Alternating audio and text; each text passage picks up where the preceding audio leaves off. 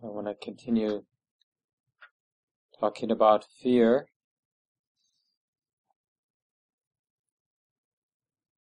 And not only are our states of fear impermanent, but even when they're there, they're not what they appear to be. I had an experience, sort of funny to think about today. A long time ago, I think I might have been 6th grade, but it could have been 7th grade. So 12 years old or something like that. And I went to a Catholic school in Minneapolis, North Minneapolis, and the basketball team would go down to Chicago and the alternate years, and then on the other year, the Chicago teams would come up and visit us and stay at our house, and we'd play them in basketball. And so I guess it was 6th grade then, because they came up in 7th grade. So we went down, we took the train down. Everyone gets put up in another boy's house. And so, we were going to play games that evening, but the morning and midday was free. So this boy and a couple of his friends took me to the elevated train that kind of goes downtown in Chicago, and kind of give me a little sightseeing of downtown Chicago, which is a pretty big deal for me anyway. I mean, I think at that age I probably wouldn't have gone to downtown Minneapolis by myself, and to be with some strange people I didn't know. And sure enough, it started to get more interesting when we got to the station, and they said, "Oh, we never pay. We just sneak up onto the platform." And it's an elevated high-speed line like we have here in Minneapolis now. And they were going to, climb a tree and jump over the fence or something like that. And I said, I'm not going to do that. I was pretty straight kind of kid. And so I, kind of went.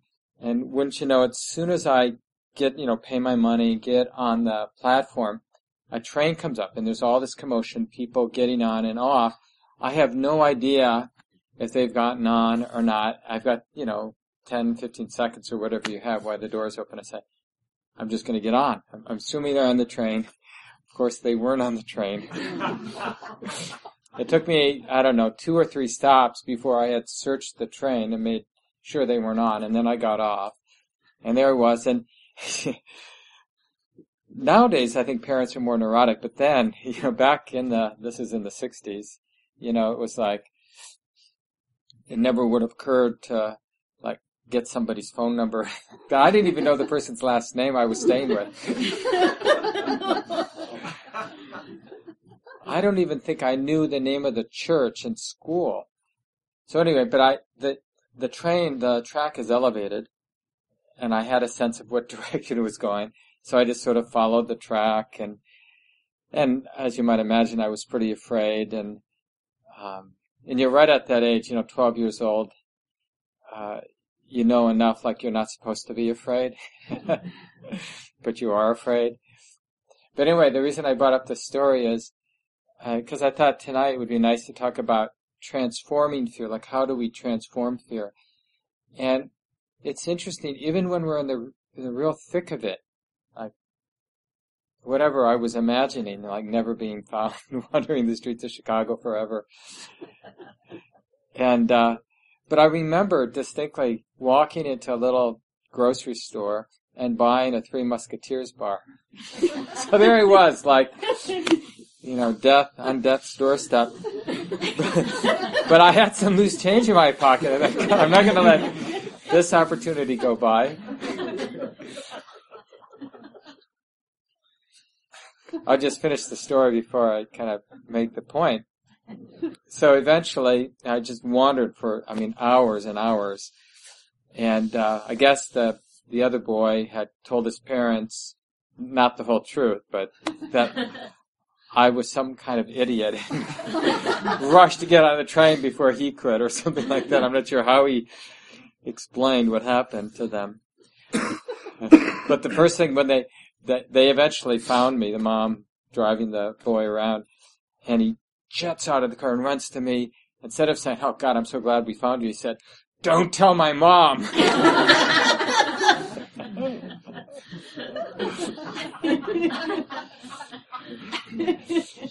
So I learned a lot.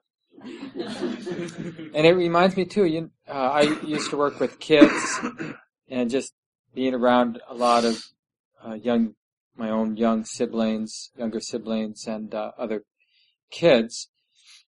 And, one trick that older people, adults have with kids when they're in some kind of trauma is you can sometimes come in the side door and get them interested in something or get them to laugh about something. And they could be totally absorbed in their trauma, their fear, their anger, their whatever. But if you can just sort of cook their brain on something, they can forget it for a while.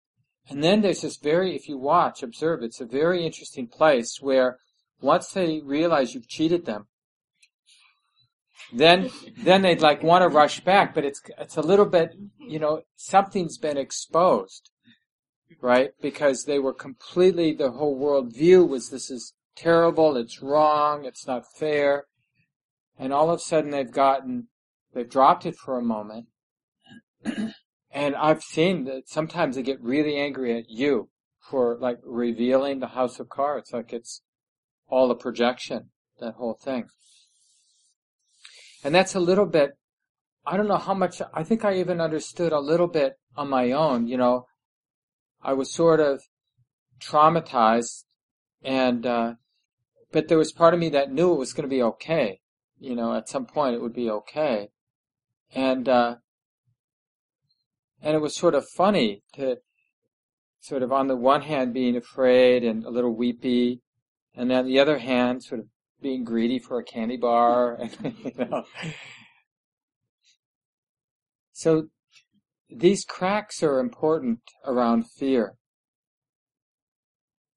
Even something like feeling really heavy, as we do sometimes on retreat, and self-absorbed and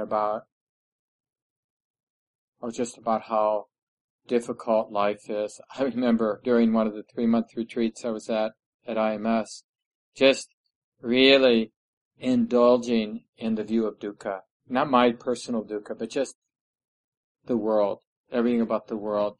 Dukkha, dukkha, dukkha, just seeing it, just so convinced and indulging, whipping up this sort of force in my mind, drama about how everything's impermanent, nothing can be counted on, even things that are satisfactory aren't really satisfactory, and on and on. And then,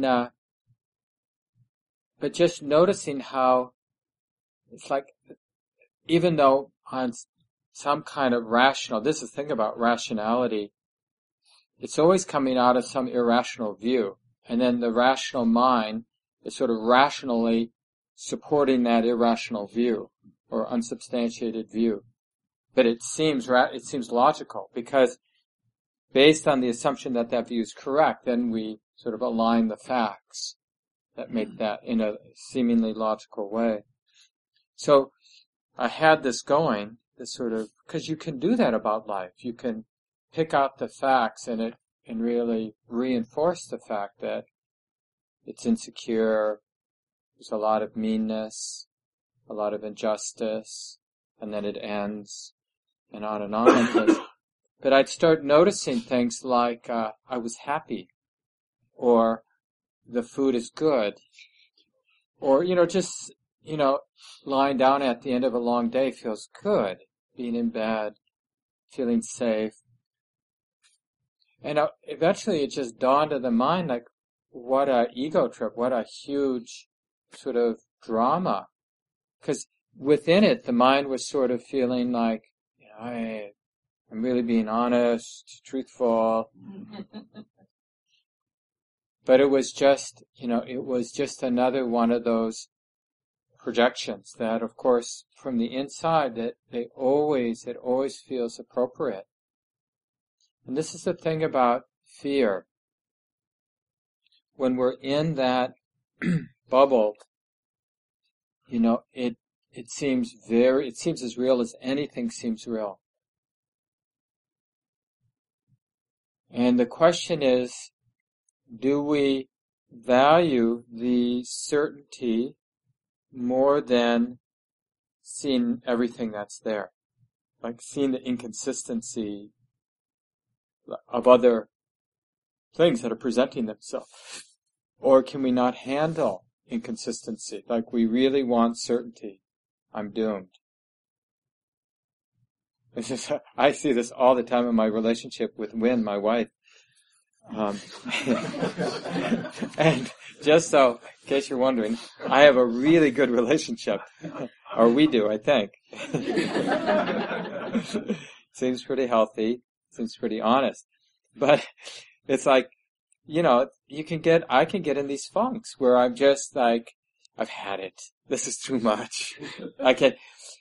And it's so disconcerting to have a nice interaction with her or to see something that I appreciate about her because it doesn't fit the sort of drama that's going on in my mind. Whatever that might be, the particular thing that's completely unacceptable and has to cease. And how many times do I have to point this out to her?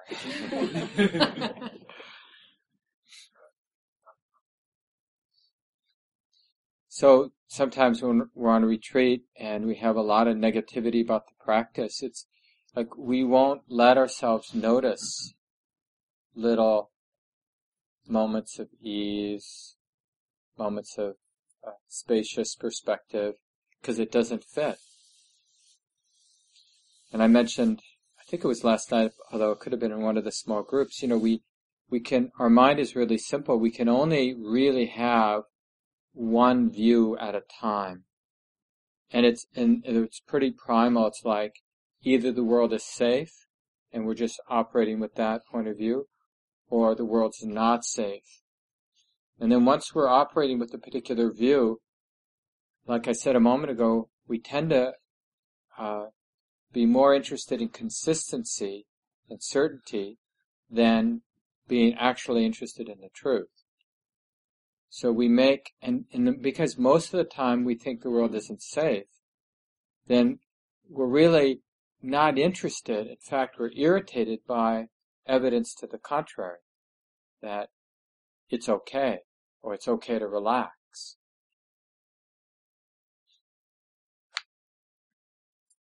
Like, if we did a survey, is the world safe, or is this moment okay? I mean, we're pretty convinced that this isn't it. This moment really, it may be okay enough, but it isn't sort of like the peak experience we were looking for, this moment, right?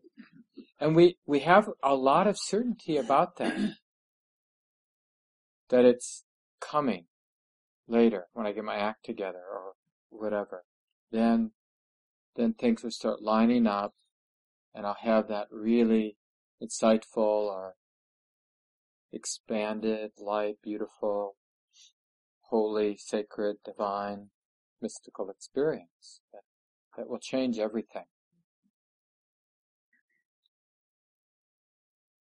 This is the real cost of living in our projections.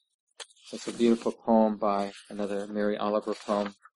It's pretty popular. Some of you, I'm sure, have heard this. It's called Morning Poem. Every morning the world is created under the orange sticks of the sun. Under the orange sticks of the sun, the heaped ashes of the night turn into leaves again and fasten themselves to the high branches. And the ponds appear like black cloth on which are painted islands of summer lilies. If it is your nature to be happy, you will swim away along the soft trails for hours, your imagination alighting everywhere. And if your spirit carries within it the thorn that is heavier than lead, if it's all you can do to keep on trudging, there is still somewhere deep within you a beast shouting that the earth is exactly what it wanted. Each pond with its blazing lilies is a prayer heard and answered lavishly every morning, whether or not you have ever dared to be happy, whether or not you have ever dared to pray. I really like the imagery at the beginning. The ashes of the night turn into leaves again and fasten themselves to the high branches, and the ponds appear like black cloth on which are painted islands of summer lilies. You know, there's this thing about dark and dusk, dawn, when the light is really subdued and gray. Some filmmakers, especially apocalyptic filmmakers, they can capture this, the kind of the gray and just the dimly lit. And there's something very primal, because the way our eyes work, they're not very effective in that light. So just, I think, probably genetically, we don't like having to be out there when the light is that way. And it's existentially threatening, that dark gray. It's like we just see shadows, shapes, and they're lifeless. There's no color in them. There is no real dimension even when we have very little light. And that sort of perceptual distortion, because it's not like things have changed, right? It's just that there's not good light. And then the light comes out and it's very alive and vivid, dimensional, rich again. So, again, just loosening the screws a little bit about these states of fear that we get embedded in, we get caught in, lost in, trapped in. It feels very real in the same way that dark, gray, formless, amorphous perception feels flat and scary.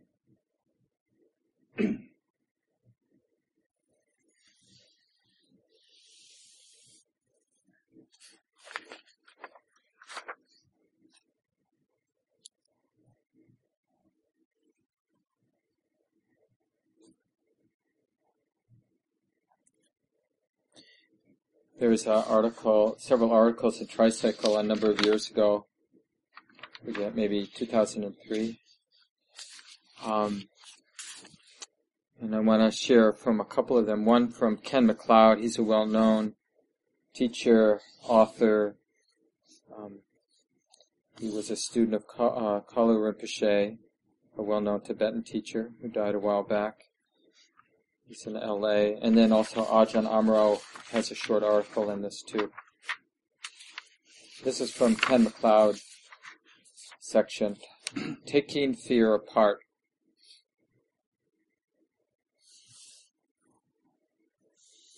So, we've learned now that fear arises when somehow either the physical entity or any conception, anything my mind has conceived, if it's threatened, then the response is to be afraid. So whatever the mind or the heart is established in, is taken personally, whenever that's threatened, then there's fear. That's just the natural response to whatever ground the mind has created and attached to, projected and attached to, whatever ground it imagines is there. When that's threatened, then there's fear. And of course, because any kind of ground we create for ourselves is always a projection. It has the appearance of ground in a groundless reality. So it's always going to be insecure. So whenever we think we're safe, we're not safe. Like whenever we think we have ground, there will be fear. You can't have safety without feeling threatened. I know it's almost like a cliche to say, real fear is not needing to be safe. Real freedom from fear is not needing to be safe, or a total acceptance of impermanence, or realization of there's nobody there's change, but it doesn't happen to anybody. It doesn't belong to anybody. And in his article, Ken MacLeod talks about, he uses the different realms of existence in Buddhist cosmology to talk about, for us human beings, all the different ways, what we do with fear, basically. And so all of these should be familiar, but he talks about them in terms of the different realms, like hell realms. I don't know if you know Buddhist cosmology, but at the bottom, hell realms, beings that are in hell realms, hungry ghosts, beings that have a huge appetite but can't satisfy it, animal realm, human realm, the warring god realm or titans, the Deva realms. So the way he describes that is, like, one response to fear is to try to destroy something or seek revenge. And that he calls the hell realm. It's like being aggressive, thrashing about. It's like, we see this again with children when they're really afraid. When you have a young child, an infant, and, I guess a little bit older, when they really have attachment with their main caregiver. And then that main caregiver isn't around and you're babysitting. And they're in an existential crisis. And they just start thrashing. There's not much you can do to make them feel safe, because safety for them is when there's this person who smells this particular way, looks this particular way, that's safety. Anything else won't do. And they don't mind hitting you or doing whatever. They're in a hell realm because of their fear. And so are we at times. You see this with yogis, with meditators on retreats, especially longer retreats, where somebody gets in a hell realm. And you kind of like walk into the tea space and you just know this person is totally out of their mind. They're desperately trying to get some ground, trying to find some safety, and they can't. They try tea, they try, this, they try that, nothing works. Steve Bird, a good friend, a long-time common ground person, tells a story a lot, so I think it's okay to share, of being on a retreat. This is a long time ago. And really had a deep opening to the sort of fundamental changiness of phenomena of impermanence. And then, after that liberating insight, decided he didn't like it. Took the groundlessness personally. And just, again, had one of those nights, just often, when you start having insight and been on a retreat for a while, it's like you don't even need much sleep to begin with. And then when you have insight, you have all this energy. So you don't even get the comfort of disappearing into deep sleep. So you're just sort of there, feeling that everything's changing, no ground, and desperately wanting ground. And he started searching. This was at a Catholic retreat center in Missouri. And started searching all the way everywhere he could to find something. And he found like a newspaper or a magazine or something. And in the middle of the night, just like kind of absorbing back. I remember having a bad drug trip back right when I was starting meditating. It's just like, I learned very quickly, don't do meditation and drugs at the same time. So luckily meditation won out. So, and it was like, as it can happen with hallucinogens, the world dissolves, it's all fine, until you want the world back, and then you got a problem. So it's like, great, freedom, and then wanting solid ground. And just like being in a hell realm for a while, and then, for hours, but then for weeks after, sort of hell realm. And I just found myself like just thinking about solid things and food and just like anything that sort of was more earthbound. So partly hell realm, partly hungry ghost realm, right? Because that's what the hungry ghost realm does. It's like the mentality of like gathering things around you. So that's like moving from the hell realm to the hungry ghost realm. This is another response to fears. Like we just hold tight to our stuff. We put more sweaters on, or we take more food than we could possibly eat. You see this on retreat. People, this is why Leslie said at the beginning, just maybe the first go round, instead of acting out your fear and filling your plate high, just take a normal amount. You can always go back if you're still hungry. Because the idea is to take more and more. People start taking a lot of blankets or whatever. It's just like, if I could just get more, if I could just feed that appetite more, whatever the appetite is, then I'll feel safe. And the animal realm is to get, very methodical, very tuned in to survival.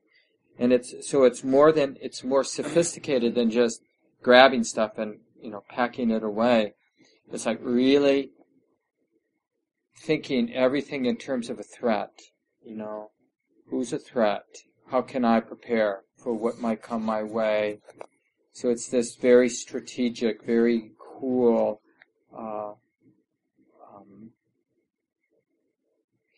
way of creating some sense of safety, like we're figuring out every angle. Even stupid things like, okay, if there's a fire, how will I get out of here? If there's a huge windstorm, are there any trees? What room should I be in? All these sort of things that we're just figuring out to feel safe. Right? Now, what do you think the human realm does to deal with their fear? So a little bit more sophisticated, I guess. It's like, stay distracted with a lot of sense pleasures. 2 scoops of hot chocolate is rich, 4 scoops better. Right? Turn the heat up a little hotter. Find where the bathtub is, take a hot bath. So it's like luxuriating in the pleasant experiences that we can have, to have some space, some distraction from the fear. Yeah, maybe it's a scary world out there, but this is pretty nice. So don't think about that. Just absorb into this pleasant realm. That's why, the basic ideal at the human realm is to be really, really wealthy. And to have, all these wonderful, interesting, beautiful experiences. Have people who do your nails. Wouldn't that be nice? And to push the skin down, and so they never, they're really smooth, and you never get a hangnail. And have your teeth all fixed and beautiful. And, just on and on. There's really no end to it. And on some level, it's nice. I mean, it would be nice to have somebody to do my nails. If it weren't so politically incorrect. But so that's how we can deal with our fear on that level.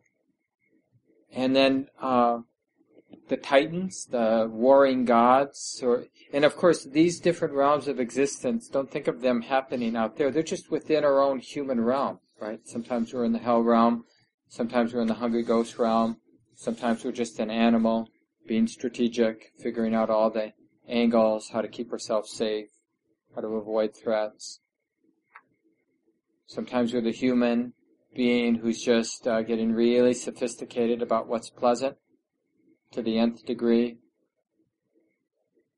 All you have to do is walk into the Kowalskis and Whole Foods and co-ops of the world, and it's just amazing, the sort of sophistication of our pleasures. It used to be that co-ops were these sort of run-down, bulk rice, textured soy protein. Not anymore. And so warring gods, they're playing with power. And, we can get captivated. We can forget how impermanent everything is. How, whenever there's power, there's people trying to take it away. We just somehow think we're going to end up that person on top. With that great view. And everyone bending to our will. Whether we do it with charm physical beauty or wealth or, whatever. So we have our ways to manipulate, to wield power. And it's this competitive realm, and it's totally absorbing to be in that realm of power. Even little ways, like we can feel that surprisingly, even in our cars on the freeway. You can't do that to me. I'll show you either by passing the person later, or if you think you're more cool, you sort of, I'm going to back off and just let you have your own rage trip all by yourself, and I'm going to be the powerful one, just sort of backing up a bit. So, but it's all kind of this power thing. I'll show you that you can't bother me. Even that is a power trip. And then the devas, the celestial beings, they're into status, protecting their status and position. It's sort of like thinking they're above it all, Like this is for me, my sort of version of a deva realm is, okay, I've got enough money in the bank. I'm just going to buy a little place on the south shore of Lake Superior. I'll have enough money in the bank. I know how to live frugally. And I'll just sort of hang out, meditate, commune with nature, and the grubbing world, the messy, greedy world, the hateful world. You guys just take care of yourselves, But I'm not going to have any part of it. Because I'm in my little deva realm. I have my perfect status, apart, transcendent, and it's protected, because nobody will know where I am. And we think, that it one of the descriptions of the deva realms, the sort of surprising thing is that these, as it's told, at least, these creatures or these beings, they exist for very, very long times, like vast amounts of times versus like the length of a human being. And they're like in the full bloom of youth, of young adulthood. They're almost their entire existence until the last minutes, and so it all falls apart. They go right from sort of like everything's great to the whole thing, the whole rug getting pulled out from under them. Like, you mean this ends? And it just goes on forever, ever, ever. So it's so easy to imagine that this status, this sort of refined, protected place is it until it isn't anymore. You can imagine what that feels like. The Brian Williams of the world, if you've been reading the news lately, if you don't know, he was a very charming, good-looking, I think the most popular news anchor on television for a long time now, and has had a very hard, fast fall.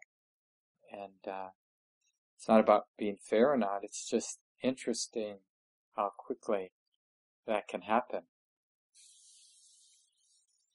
So this is good to recognize these different realms that we now inhabit around fear, and to sort of see how ultimately they don't work. That one, it's a lot of stress to hold to imagine that there's a workaround for realistic fear, which is the fear of things being impermanent, ungovernable. What Ken MacLeod says here in terms of how to work, how to take apart fear. How do we experience fear or terror without crumbling into reaction and the sixth realm? Sit with attention in the experience of fear, and you become aware of the feeling itself and how it resonates with the other areas of life. You become aware of older, uncomfortable, buried feelings. You understand and know directly the structure that formed in you to keep you from being present in your life. The task is to take the structure apart dismantle the projections, and know fear directly as it is, a movement of emotional energy. Now, we've talked about in the past that to do that, we need a lot of trust. We can't, when we're literally being terrorized by the fear, believing there's a monster of some kind. And again, the monster can just be as simple as not feeling good enough. That can be the big hairy monster. So it doesn't have to be something like death or disfigurement or, whatever. It can just be not feeling good enough. But because, as Ken says, because there's one fear reverberates with all fears. So when that fear is activated, that fear body, the whole kind of primal existential insecurity gets activated. There it is. So we need to practice trusting so that we can, in moments at least, trust that feeling that comes up. The next thing Ken MacLeod says, is then you want to ask the question in terms of the reactive pattern, right? So he's giving us these 6 examples. Being that hell realm being and thrashing about, getting revenge, hitting because you hurt, you want someone else to hurt, or gathering, or becoming obsessed about survival and all the possible dangers, or diving into pleasures, obsessing with pleasures, obsessing with power, obsessing with the sort of being above it all forever, that imagined safe place. So we need to, once we have a balanced attention, we need to catch the pattern. So you might be like on retreat one more time, the 26th time in this sit, you catch yourself thinking about dinner, or thinking about doing something fun with your best friend or partner, or whatever it might be. So then you kind of get, what's going on here? He says, so ask yourself, why am I doing this? Why am I thinking this thought? Why am I going upstairs for another cup of tea? Why am I moving my body again in the sit? Not in a judging way, but just to get interested. He says to cut through the layers of projection or suppression until you arrive at, I don't know. Right? Because without reflection, it seems to make sense that we keep going upstairs for tea, expecting to find some amazing sense pleasure, and only to find tea. Like honey only goes so far. You see this on retreats, what people will do to get a little sense treat. What I have done. I'll tell you one thing I've done. Just like at IMS, they don't have desserts that often, maybe once a week, maybe sometimes twice a week, depending on the era that I was there. But anyway, during the vast times between desserts, thinking, that's how I'm going to manage the yucky feeling, they almost always have toasted sesame seeds. Often there's butter, and there's always honey. And sometimes when people weren't looking, because this would be embarrassing, I'd put a couple tablespoons of toasted sunflower seeds in a little coffee cup. And then this is the embarrassing part. I'd put a little butter, I'd put a big thing of butter in there. And then as if I had tea in there, I'd put some honey in. Mix it all up. It's pretty nice when there's nothing else. And, the amazing thing is there's just so much turmoil about the choice to do it, the doubt, the judgment. Is anybody watching? The greediness while eating, the great, huge disappointment when it's all done, that it's still the same old mind, that nothing has really changed. So we can start noticing, ask the question, why am I doing this? Why am I acting out one of these realms? Seeking, and then we'll see that I don't know, because it doesn't make sense. When we look at it, we realize it doesn't really take care of the underlying groundlessness, the underlying vulnerability of just being a human being. It doesn't change the facts. And then he says, and then we can, with practice doing this, we can be left with that feeling, the underlying feeling that the fear arises out of, which is, we're getting close to some good work here. He says, stop doing the reactive activity. The feeling will be right there. Enter into it and be the feeling. Being the feeling is different from being with the feeling. So basically, when he's saying be the feeling, it's like we have to stop judging it, and we have to stop being with the feeling in order to make it go away or to make it better. So it really needs, like sometimes we use words, I use words like this, a total submission, a total surrendering, letting go. Or even, to be more provocative, like dying to the feeling, not expecting to survive, but trusting that it's true, the feeling is true, so we say yes to it. It's there, so we say yes to it. And then it doesn't end there. That's just the beginning. I mean, that sort of breaks the crust where we realize it won't kill us. It won't destroy us. And then he starts asking us, just how he sort of lays out the instructions, to start, and so does Ajahn Amaro, consciously bringing it up in moments during the day. And then when you can bring it up, then notice like it's there, and then it starts to fall away. That underlying feeling, you could call it the basic underlying uneasiness of the heart, existential uneasiness. One teacher called this an existential itch.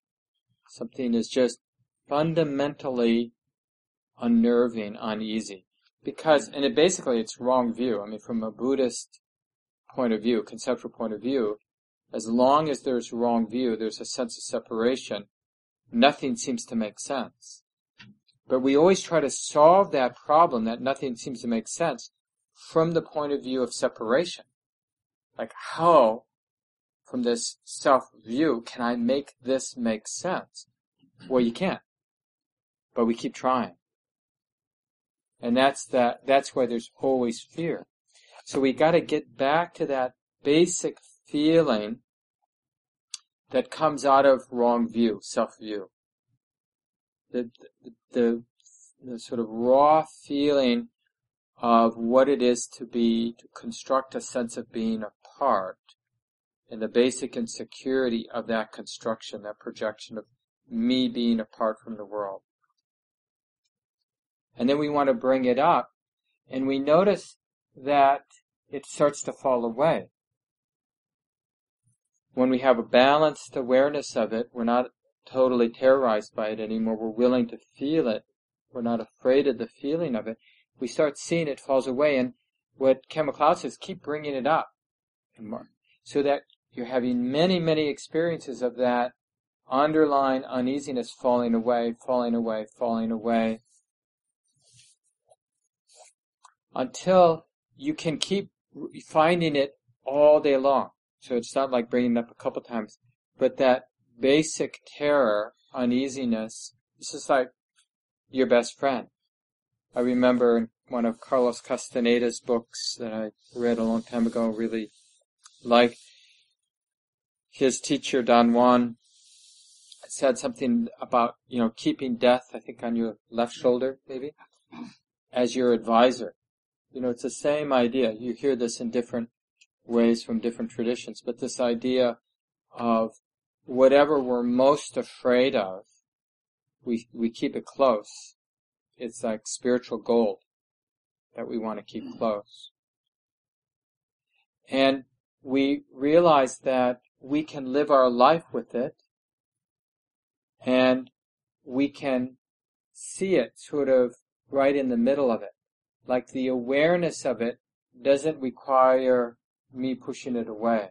Like I'm over here in my Deva realm, this wise person, seeing that over there.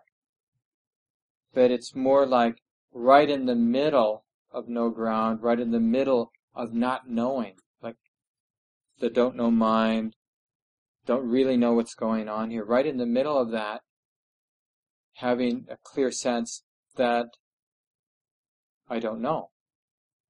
So the clarity isn't distant from the not knowing, the insecurity.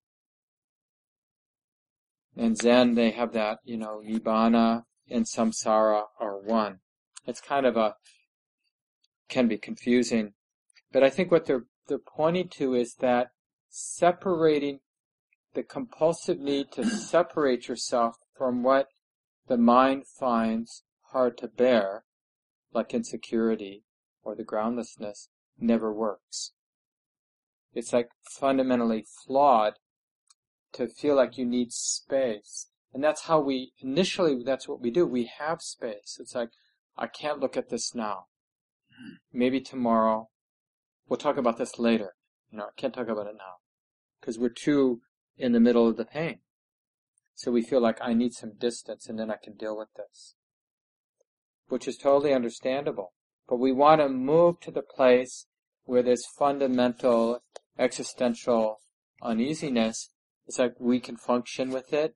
We can look at it within. Being terrorized by it, we can still look at it. Because that's ultimately the dropping away is, that complete and total exposure. He ends his section, his little 2-page article by saying, you no longer believe what the feeling says about the world. So the impulse to go to war, to fight, to grasp at security, to protect status dissipates. Because you see clearly, you are more likely to notice what is out of balance. And you understand the connections between the imbalances and the suffering in the world. Buddhist practice is not an effort to confirm or validate a sense of what we are. It is about seeing and experiencing what is. We let go of fixed positions as we understand that all experience is ineffable. It can't be grasped by ideas or concepts. So the freedom from fear doesn't exist in the world defined by thought or concept. Because concepts, thoughts are not the experience. The meaning that concepts or ideas or thoughts provide are never going to be helpful to go beyond fear. So as long as we're using conceptual meaning to feel safe, we'll always be vulnerable to fear. We literally, every time we identify with some conception, fear is there. You can't believe in something on a conceptual level or hold to something on a conceptual level without insecurity. So it's like trusting the moment enough to let go of that dependency. And it's this chicken and egg. It's like we hold to our thoughts because we feel unsafe. And we're pretty sure that if I just think hard enough, I'll get some safety. And, we're not really stupid. We do get a little safety we rethink things, and this current conception is a little less toxic than the previous conception. So it's a little bit more stable. Like even the conception, you know what? We're all doing the best we can. We're all these human beings with our own particular conditioning, and we're all doing the best we can to be happy. And that makes me feel a little bit more safe. Like I'm not as terrorized by making mistakes when I realize I'm doing the best I can. And I'm less likely to judge you for your mistakes when I'm realizing, when I'm remembering, I'm believing in the thought, we're all doing the best I can. But it only works to a degree. And then when you do something really wrong, then I wonder, maybe you're not doing the best you can, or I really act out and do something stupid.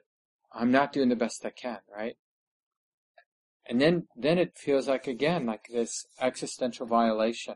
And our whole world, like a free fall. We have to desperately try to patch our conceptual universe back together. What does this all mean? Gil Fronsdal has this great little teaching. He says, Buddhism is not so much about what it all means, but getting interested in the mind's need for meaning.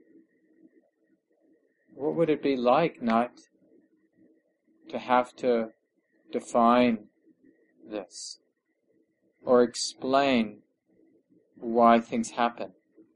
Why bad things happen to good people sometimes, for example. That's how it is, right? Can we just relax with the world being the way that it is? There's birth and there's death. And sometimes the death comes very quickly, just a young infant, days old, or miscarriage. And sometimes, 95, 103. Do we need to explain it in some way? Karma, like we use even karma that way. Somebody's karma. As if that somehow, it's like trying to make us feel better, but does it? Does it really work? Kind of describing it in different ways?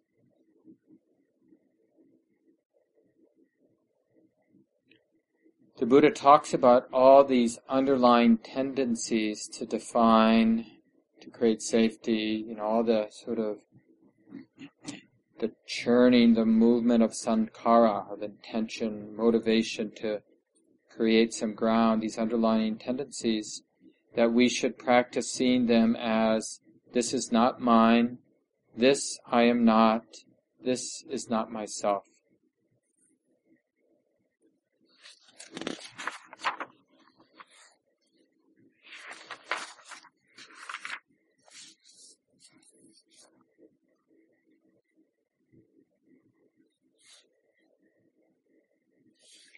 Maybe I'll just end by sharing from Toni Packer. She's was a wonderful teacher. Started out as a Zen practitioner and teacher, and then didn't want to be contained by any form. I forget what she ended up calling what she did, something like an awareness teacher, but I don't even think she liked that term very much. She had a wonderful place up in upstate New York called Springwater. She has a couple books that are very good. This is from an audio talk that I listened to a long time ago, where she's talking about working with pain.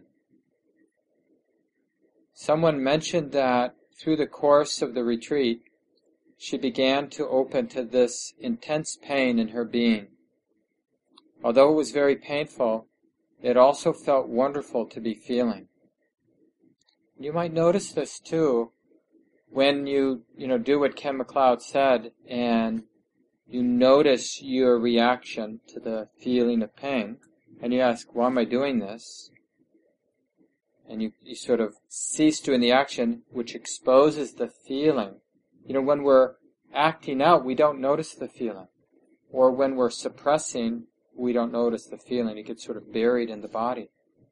But in that moment of about to act it out, and then we decide not to, what's left is that basic feeling right there. And it's very enlivening because the system is expending so much energy to not be close to that feeling. And so when we're actually close to that feeling, it's like the whole world opens up. I mean, that's what great pain, existential pain, fear is. It's just, what else could it be but life energy? It's just a huge amount of life energy that the system is working really hard not to be with. And that's why we feel so disconnected, and that's why we're so paranoid, right? Which just makes us do more of the same. This is the great tragedy. This is what the Buddha said motivated him to teach, is seeing human beings suffering, and their response to the suffering was exactly what caused the suffering. And even though he thought what he had come to understand was too subtle for anybody to get, he decided to teach because it was unbearable to see sort of this pattern that we see ourselves, we can see ourselves. So Tony Packer goes on, she says, feeling, being alive is almost always chosen over being numb or repressed if we are conscious of the choice. Let me reread that. Feeling, being alive, is almost always chosen over being numb or repressed if we are conscious of the choice.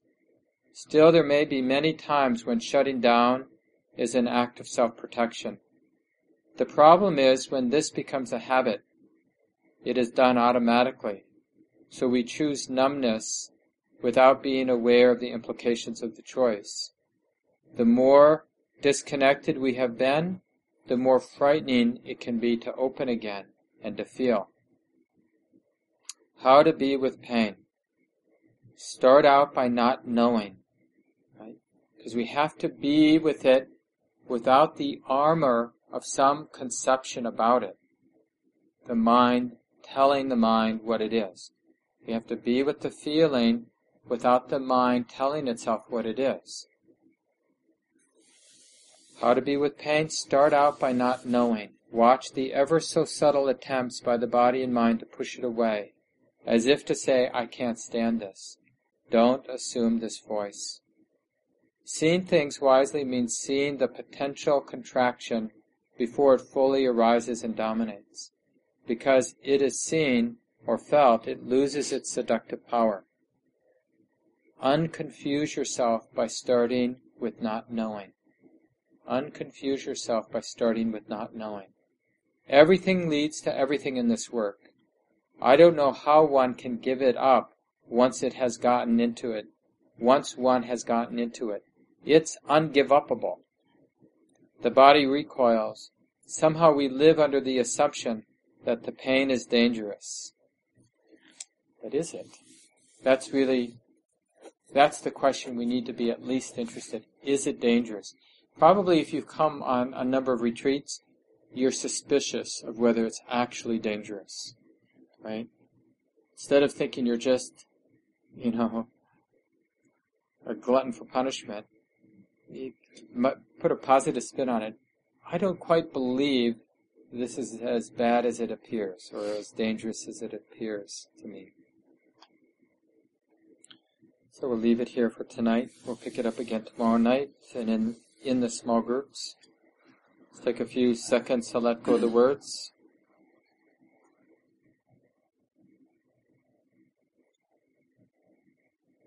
Thanks for listening to these teachings.